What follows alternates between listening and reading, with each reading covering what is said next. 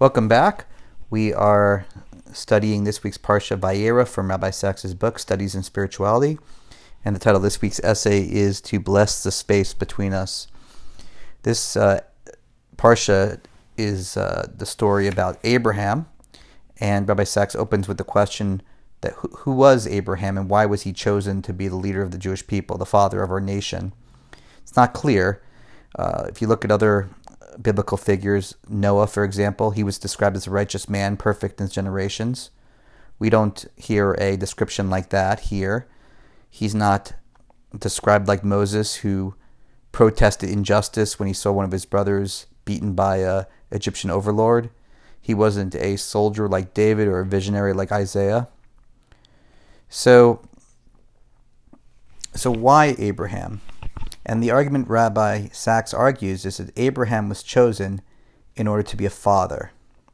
Indeed, if you look at Abraham's name, Avram means mighty father, and when his name was changed to Avraham, it means father of many nations. If you look at the first person in the Bible that was actually given a proper name, it's Eve, Chava, which means mother of all life. If you remember Adam's name just means man. So Chava, or Eve, was the first person to get a descriptive name. And so motherhood in general gets attention in the Torah well before fatherhood does. You have to wait 20 generations all the way until Avraham, until we get a description of fatherhood in the name of Avram. Now, motherhood is a biological phenomenon, but fatherhood is a cultural phenomenon. There's little in biology that supports pair bonding or monogamy or marriage that's faithful. It's very rarely seen in nature, almost non-existent in other species. There's some rare exceptions. So culture is required to reinforce fatherhood and establish a moral code in a society that encourages it. And if you're absent fathers, families fragment and there's an overwhelming burden on the abandoned mother. I think we've seen that in different segments of our society. And this emphasis on parenthood is central to Jewish spirituality because when you look at what the God of Israel represents, it doesn't represent a scientific or philosophical God or even a mystic God. When we look at God in Jewish tradition, we look at it as a God who loves us and cares for us, just like a parent loves for and cares for a child. So it's really God as a parent. And when you look at the primary attribute of God, particularly when the four-letter name of Hashem is used, it is compassion. And the Hebrew word for compassion is rachamim, which comes from the word rechem, which means a womb.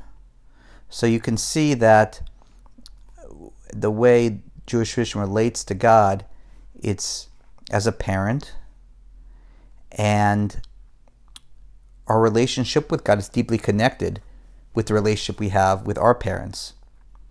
And our understanding of God is deepened when we have the blessings of children, which helps us understand what it means to be a parent. And this whole concept is what makes the story of Abraham very difficult to understand about why he was chosen, if he's chosen to be the first father. Because if you look at two aspects of his story, firstly, we talked about this last week, Abraham was the son that was told by God to leave his father. So he was told to separate himself from his father, as it says famously in Genesis 12:1, leave your land, your birthplace, and your father's house.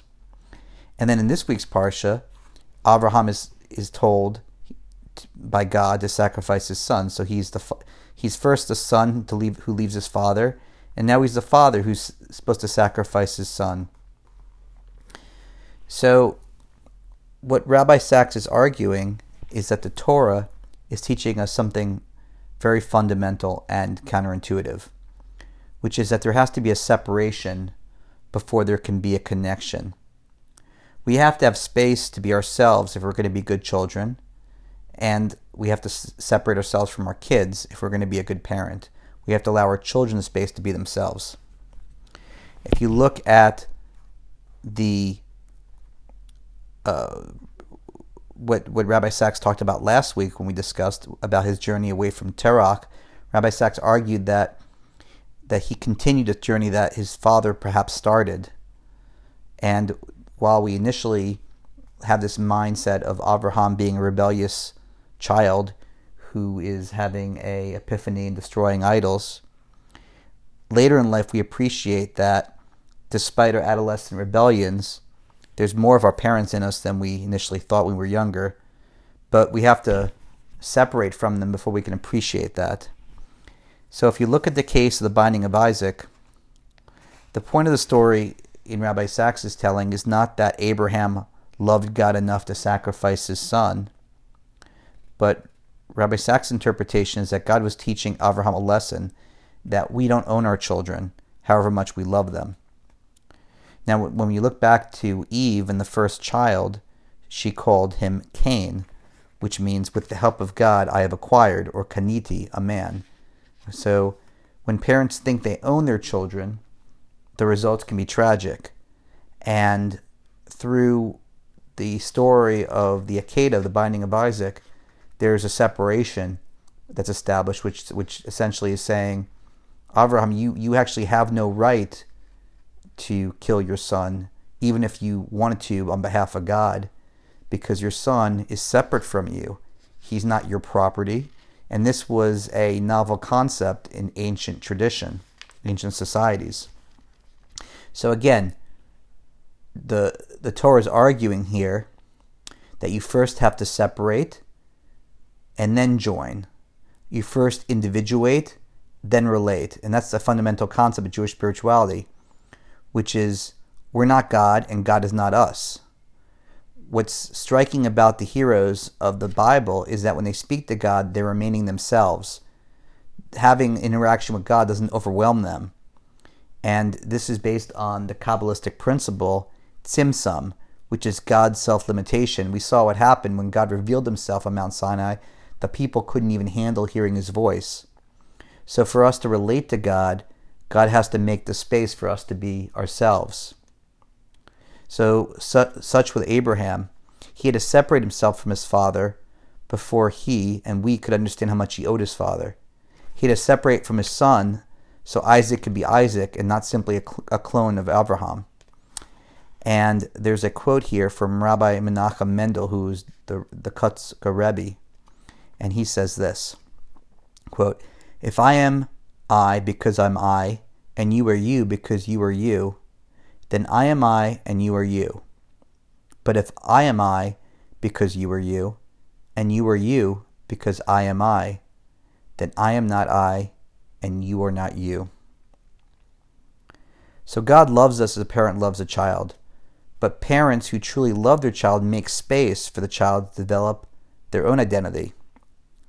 And this is the space that allows us to love, to be just like sunlight to a flower, to help nurture it and give it strength, but not like a tree to the plants that grow beneath.